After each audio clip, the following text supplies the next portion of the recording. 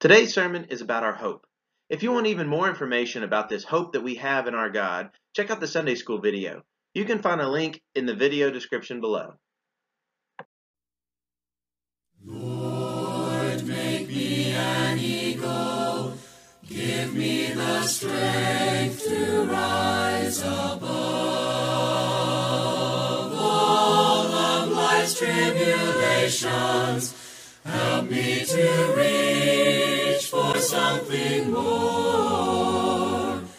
And when I'm feeling weary, when I am weak and afraid I might fail, Lord, please make me an eagle, for eagles don't fly, eagles don't fly, eagles soar. Lord, give me the patience to wait on Thee, my strength to renew. Worldly threats and temptations, give me the power to ignore. And Lord, make me an eagle, spreading its wings to take to the sky. So majestic and mighty, for eagles don't fly, eagles don't fly, eagles soar. Lord, give me the wisdom to let my faith in You be my guide. Gently carry me onward till I am home forevermore. And Lord, while on my journey, help me to be an example to men. As Your beautiful eagle, for eagles don't fly, eagles don't fly, eagles soar.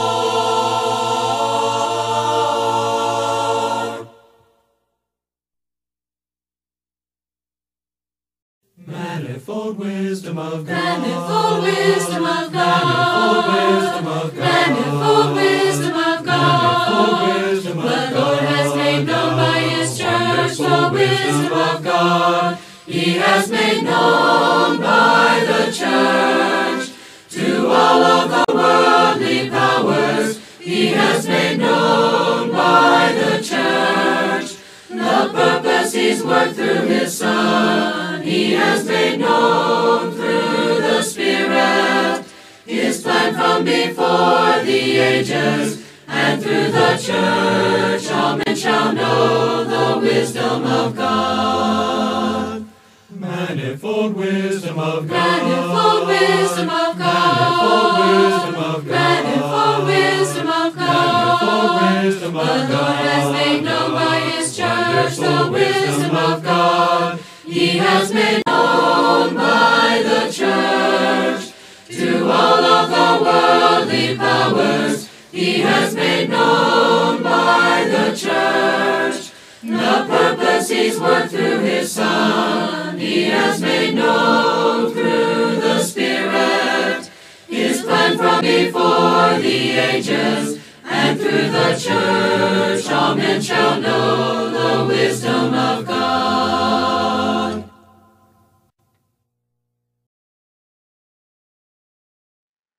We hear the word hope quite a lot in our day-to-day lives. In fact, we probably use it a lot.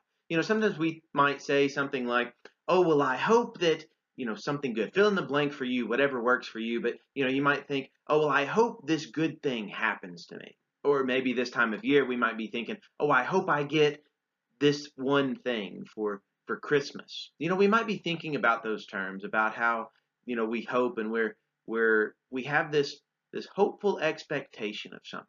That's kind of how we're using that word. In fact, a lot of times the way that we use the word hope is that, I would like for this thing to happen, but, we recognize that sometimes it doesn't. But in this video, what I want us to do is I want us to take a look at a few different passages in the Bible. And I want us to see what the Bible says about the word hope. And I want us to notice a few things with that. And you might notice that some of these passages that we're going to be looking at, it's not going to be translated the word hope. It's the same word that in other places in translated hope. And sometimes it's translated differently depending on the circumstance that it shows up in. For examples, I'll try to point these out as we look at them. But sometimes the idea about waiting is connected with hope. Or, sometimes even the word for hope is also translated as waiting. Sometimes it's translated about how, we kind of are putting our trust in something. We are hoping in something. So it can be used in a pretty broad variety of different ways. And I hope that you do check out the Sunday school video and the Bible Project video that's linked up in all of this. And it goes into even more detail about hope than what we're going to do. But I want us to look at several passages. And I want us to see what our hope, biblically speaking, what does our hope need to be in? Well, let's take a look at this first passage. And this first one might kind of surprise you a little bit. Did you know that God actually hopes? Now, this word, I don't know that it's really translated all that much in our Bibles as that he is hoping, but when you read this, you start to realize God is actually putting his hope in Israel in this case, in his children. He is hoping for good things. He is expecting good things. But you will notice that if we try to put our hope in humans, we are going to be disappointed. And guess what? When God puts his hope in humans, they disappoint him as well. We disappoint him as well. Isaiah chapter 5, look at this, verses 1 through 7 with me. I will sing for the one I love a song about his vineyard. My loved one had a vineyard on a fertile hillside. He dug it up and cleared it of stone and planted it with choicest vines. He built a watchtower in it and cut out a winepress as well. Then he looked for a crop of good grapes, but it yielded only bad fruit. Now you dwellers in Jerusalem and people of Judah, judge between me and my vineyard.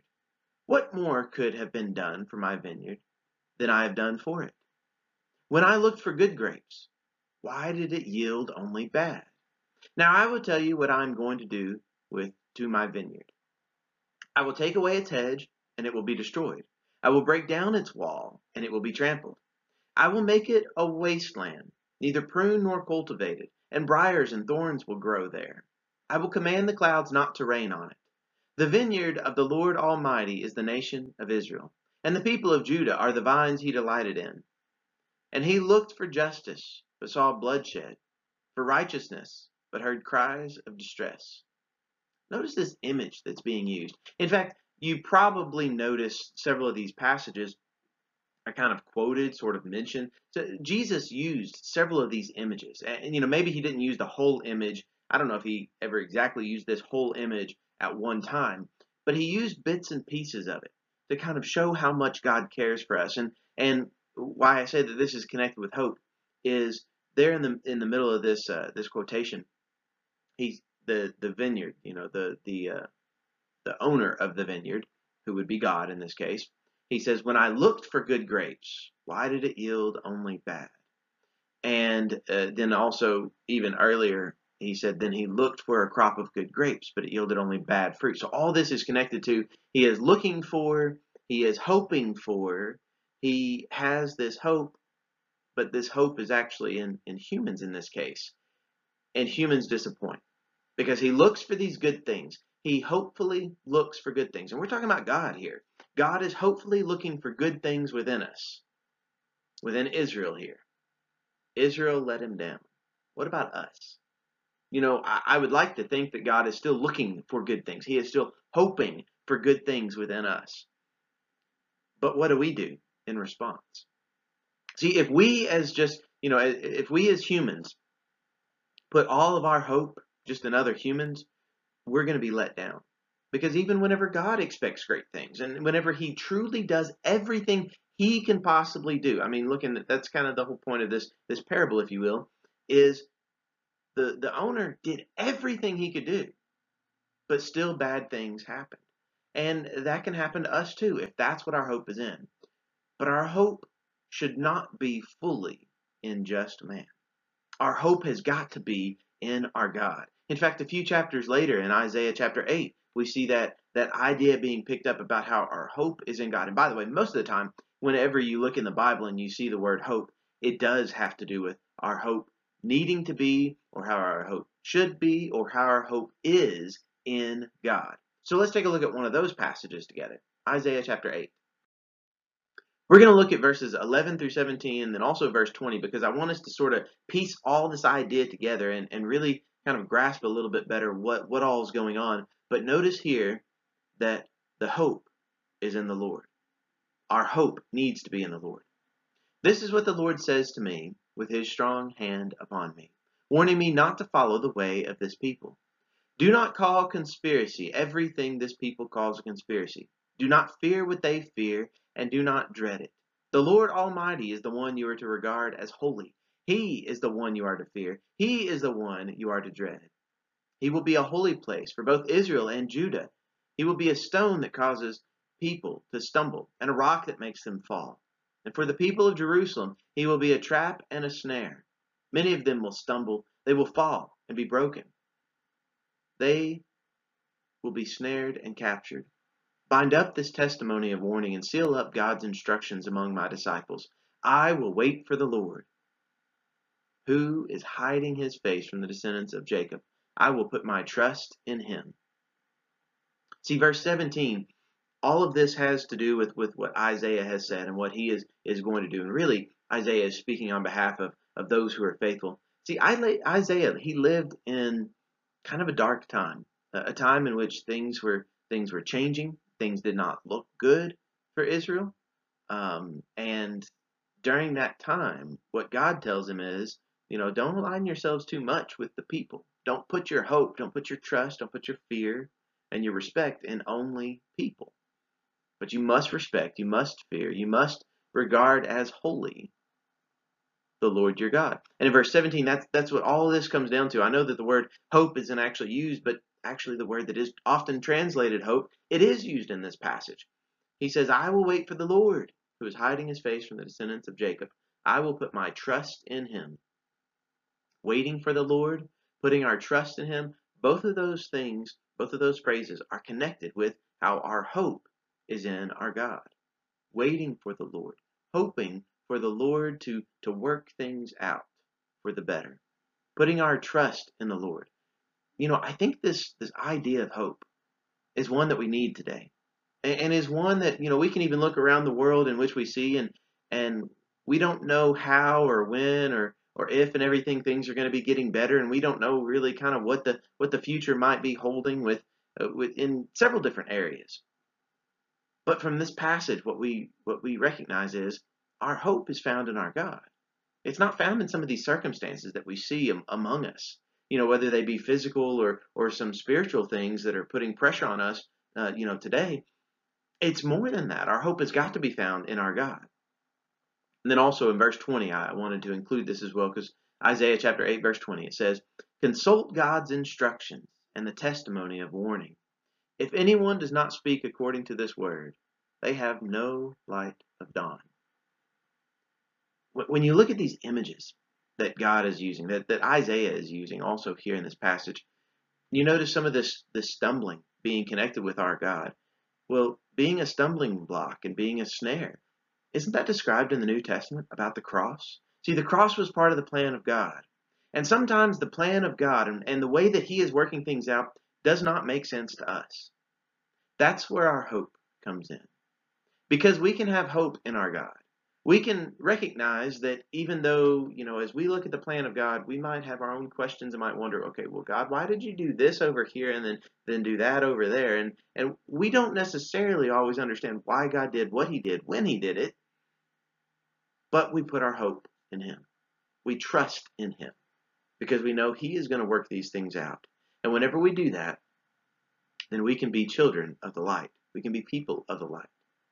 If we fail to see that, then we fail to see this light of the dawn. Think about how the dawn comes. Don't we have hope? that a new day will dawn tomorrow.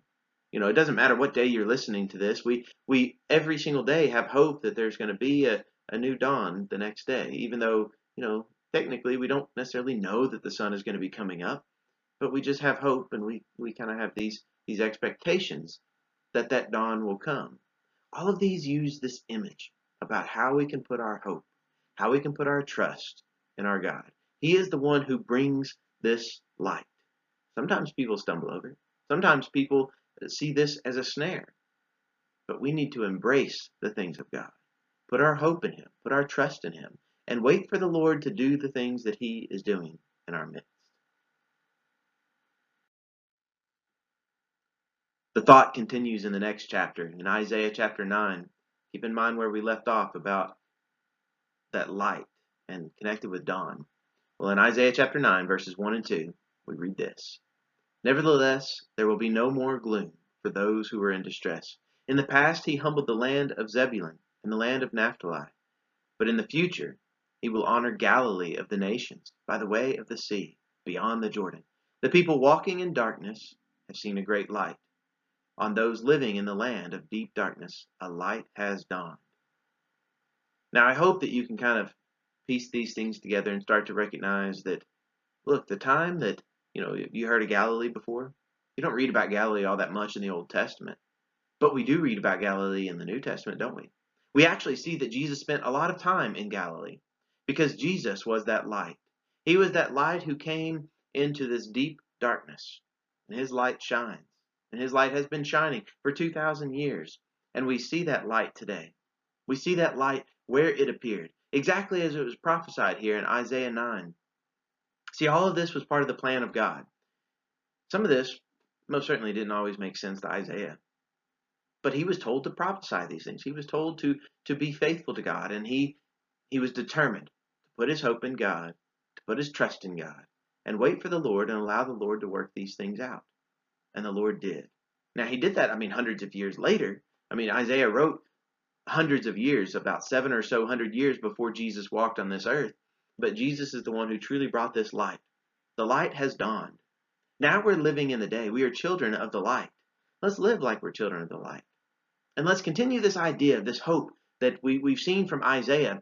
And it's also found in numerous other places. We can see a lot of different Psalms that talk about that. But I want us also in this video to take a look at some New Testament passages that talk about our hope and what our hope needs to be in today. In 1 Peter chapter 1, Peter starts off his very first letter talking about this hope that we have and how it has to firmly rest in Jesus Christ. Let's take a look at this together. 1 Peter chapter 1, verses 3 through 9. Praise be to the God and the Father of our Lord Jesus Christ. In His great mercy, He has given us new birth into a living hope through the resurrection of Jesus Christ from the dead, and into an inheritance that can never perish, spoil, or fade. This inheritance is kept in heaven for you, who through faith are shielded by God's power until the coming of salvation that is ready to be revealed in the last time. In all this you greatly rejoice, though now for a little while you may have had to suffer grief in all kinds of trials. These have come so that the proven genuineness of your faith, of greater worth than gold, which perishes even though refined by fire, may result in praise, glory, and honor when Jesus Christ is revealed. Though you have not seen Him, you love Him. Even though you do not see Him now, you believe in Him and are filled with an inexpressible and glorious joy. And you are receiving the end result of your faith, the salvation of your souls. So in this passage of what Peter is telling us here, he's bringing in this story that has been started in the Old Testament. And it has firmly been stated that our hope has got to be in our God. That's stated in the Old Testament numerous times. But now in the New Testament, we see that this includes our hope has got to be found in Jesus Christ. In verse 3, Peter calls this hope that we have a living hope. He talks about it in the terms of new birth. You'll notice that whenever you find out the word hope, you find out that it is closely connected with our faith. Oftentimes, it's closely connected with our faith. And here in this passage, it's connected with this new birth that we can have. This new birth is connected with the living hope that we can have. And why can we have that? Verse 3 tells us. Verse 3, it says that this living hope is through the resurrection of Jesus Christ from the dead. Our hope is in Jesus Christ. Specifically, our hope is found in the fact that Jesus was raised up from the dead. I mean, do we really recognize how that changed everything in history? I mean, I know that we talk about it, and I know that we can even say that we recognize that, but I mean, seriously, let's think about it. Let's maybe even meditate upon that fact that our hope is found firmly on this resurrection of Jesus Christ and what that means for us. Because Jesus' own resurrection, it didn't just end with him. It actually carries over into us as well. And the hope that we can have because Jesus was raised from the dead is the fact that we can also have hope in being raised up from the dead. That we can be able to live with God forever. And all this comes down to the great things that God has done for us. That our hope can be found in him. He has to be what our hope is found in. This living hope that we have is through this resurrection of Jesus Christ from the dead.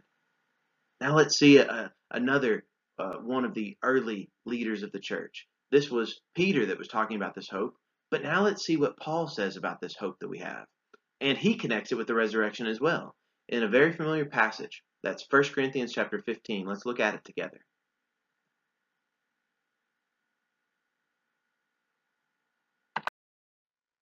This whole chapter of 1 Corinthians 15 is where the Apostle Paul is talking about the gospel message. That it is firmly rooted in the fact of Jesus Christ, his death, his burial, and his resurrection. But it also carries that over into our own death, burial, and resurrection as well. And the hope that we can have that's found only in Jesus Christ. And I want to jump into and just look at a few verses from this passage here. In 1 Corinthians chapter 15, we're going to look at verses 16 through 22 and notice what Paul says about this. He starts off here and he says, "For if the dead are not raised, then Christ has not been raised either. And if Christ has not been raised, your faith is futile, and you are still in your sins. Then those who have fallen asleep in Christ are lost. If only for this life we have hope in Christ, we are of all people most to be pitied. But Christ has indeed been raised from the dead, the firstfruits of those who have fallen asleep. For since death came through a man, the resurrection of the dead comes also through a man. For as in Adam all die, so in Christ all will be made alive."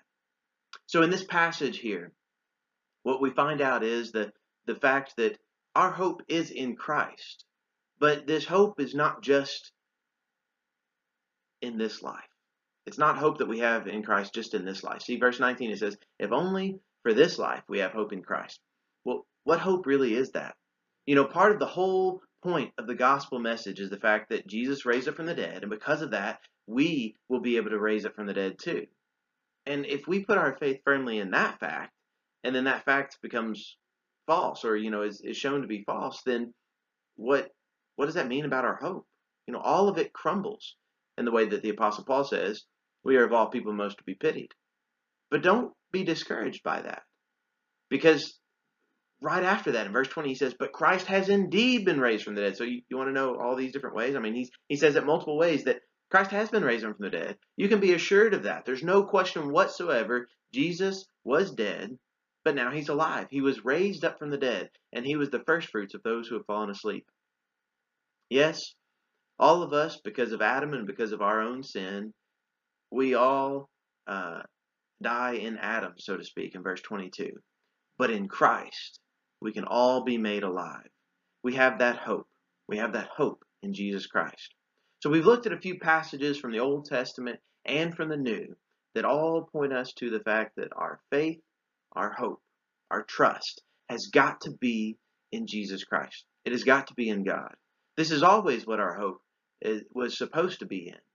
And we need to be people who are living that out and who are putting our hope, no matter what the world around us might look like, we put our hope in Jesus Christ. And we know that he is in control and that he will be able to do the things that need to be done in this life and in the one that is to come. Please hear my cry, O God. Father, wipe my tears. From darkness far away I cry for you to bring me near. My heart is is overwhelmed. My spirit is cast down. But the shelter of your wings, my Lord, leads me through this troubled ground. The shelter of your wings is a fortress for the fight against the enemy, the foe of truth and right. The shelter of your wings lifts my spirit so to sing. How I love the blessed comfort of the shelter of your wings. Your shelter sets me free from grips of sin and shame. Beneath your wings I soar, lifted high by Jesus' name. My strength is in your power, my might is not my own. It's the shelter of your wings that will carry me toward home. The shelter of your wings is a fortress for the fight against the enemy, the foe of truth and right. The shelter of your wings lifts my spirit so to sing. How I love the blessed comfort of the shelter of your wings.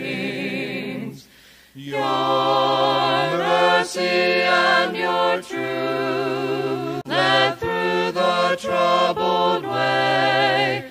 The heritage of hope led me high when low I lay.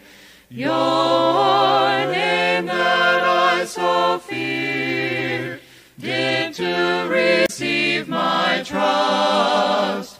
For mercies mix with justice in the shelter of your wings. The shelter of your wings is a fortress for the fight against the enemy, the foe of truth and right. The shelter of your wings lifts my spirit so to sing. How I love the blessed comfort of the shelter of your wings.